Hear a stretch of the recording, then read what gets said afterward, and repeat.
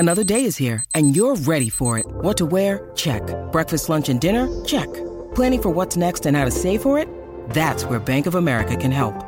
For your financial to-dos, Bank of America has experts ready to help get you closer to your goals. Get started at one of our local financial centers or 24/7 in our mobile banking app.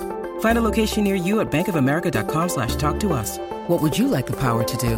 Mobile banking requires downloading the app and is only available for select devices. Message and data rates may apply. Bank of America N.A., member FDIC.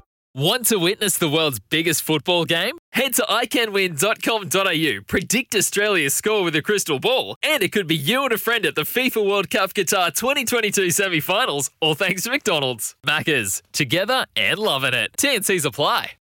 G'day, Mike Hussey here, but you can call me Mr. Supercoach. KFC Supercoach BBL is back and there's 25 grand up for grabs. So what are you waiting for? Play today at supercoach.com.au. T's and C's apply. New South Wales authorisation number TP/01005. How about easy goal scorer? Have a listen to this. Nice turn from Wood. He's going to get it back here. Wood, he's an opportunity here. Trudell Burnley! What a goal from Chris Wood! His 50th Burnley goal is a fantastic strike. Burnley are 2 up, Fulham 0, Burnley 2.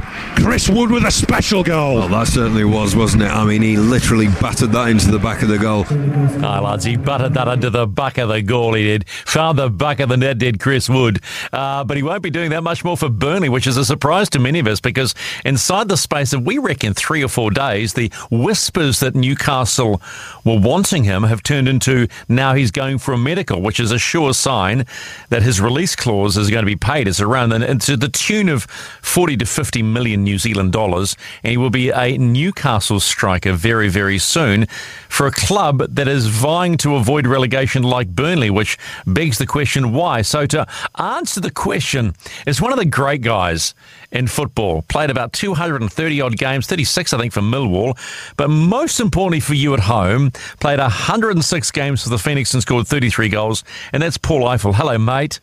Hello, how are you? Yeah, I'm good, pal. What do you make of this move? I think it's quite smart from Newcastle. I think you're damaging one of your biggest rivals, taking their main focal point. And I think he's somebody that pretty much guarantees you goals. If you get him chances in and around the box, he's going to put the ball in the back of the net. So I think it's quite smart. He's going to be one of those sort of interim players, I think, for Newcastle. He'll be there for the next sort of 18 months, 2 years, and then he'll be moving on, and they'll go and get bigger fish. But for Chris at his stage of his career, I think it's a good move. So that's interesting, because I was going to say, for Wood, is it a good move? You say interim player, so he'll obviously make a bit more money, right? That's all good, but does it take away from his Burnley legacy, and maybe if they'd hung on to him, they could have got more money for him elsewhere? Well, the release clause has been met, so I suppose that's on Burnley. They should have put more in the deal if they wanted more. I think 20 million is probably fair.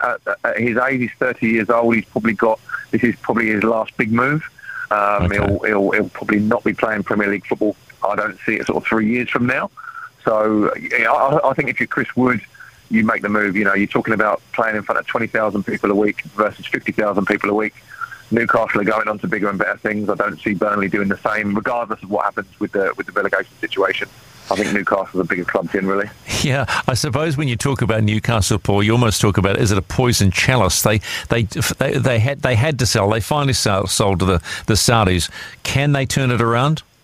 They will turn it around, absolutely. They've got too much money not to, but whether they can do it this season remains to be seen. I mean, that's the other thing. Chris could go there and find himself back in the Championship next year, but he probably sets himself up for life with this one move. With the money that he's commanding in terms of a transfer fee, he can pretty much probably double his money from a salary base. And again, at 30 years old, I think he'd be mad to turn that down. So I don't understand how the transfer system works in the sense of who gets what money. So that 20 to 25 million pounds, that goes straight to Burnley, right? Yeah, it goes to Burnley and Ness. The agent was smart. You can put a clause in your contract saying that you take a percentage of that transfer fee. So at that level, if Chris Wood has got 10% of that transfer, £2 million in the bank straight away, and then you can negotiate your own salary. You can negotiate a signing on bonus as well as other bonuses. So, like I said, Chris is in a great spot as a wanted man. What do you think? I mean, I hate to keep talking about money here, Paul, but what sort of money do you think he can command weekly? I mean, they're talking Pogba at Man U, supposedly signing £500,000 a week contract. Where in the universe of football does Chris Wood sit? 100 a week? Yeah, why not? Why not? If you're wanted, they've been willing to pay $20 million. You've got to be asking for that. So £100,000. What's that? Just over 200,000 Kiwi dollars. It's not bad, is it? Well, no one's going to cry foul over that one. Is it true that New Zealand football and Wood's New Zealand club will get a bit of the transfer fee? Yeah, I think so. Again, I don't know how that works. To be honest, I would imagine that there'd be something paid down. It normally does filter down, so a little windfall wouldn't go amiss with it. No, it wouldn't. I have to ask this question because my team has always been Man U, right? I'm sorry to say that. People will disagree.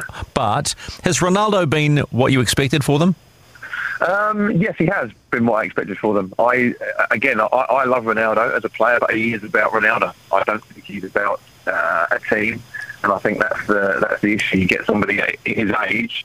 Can he do the other bits and pieces? No, but if you get the ball in the box, will he put the ball in the net? Yes. So they got what they paid for, and I don't think they should have expected anything different. So I don't think he's been underwhelming, but I think the team generally has been underwhelming because everything needs to be focused around Ronaldo.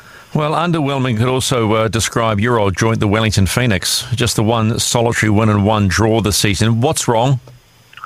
I think that there's a lot wrong in it, and it's probably out of their hands, really. If you look at what they've had to deal with over the last couple of years with COVID, probably them and Perth have been the two that have been affected the most. We've had our best players picked off because, you get somebody like a Ulysses De Villa come over, had a great time, but ultimately had to live in Australia. So when the opportunity to live in Australia and stay there came up, a bigger club for more money, why would you not take that on? So I think that's a difficulty that we face. You lose a Stephen Taylor, obviously he's retired.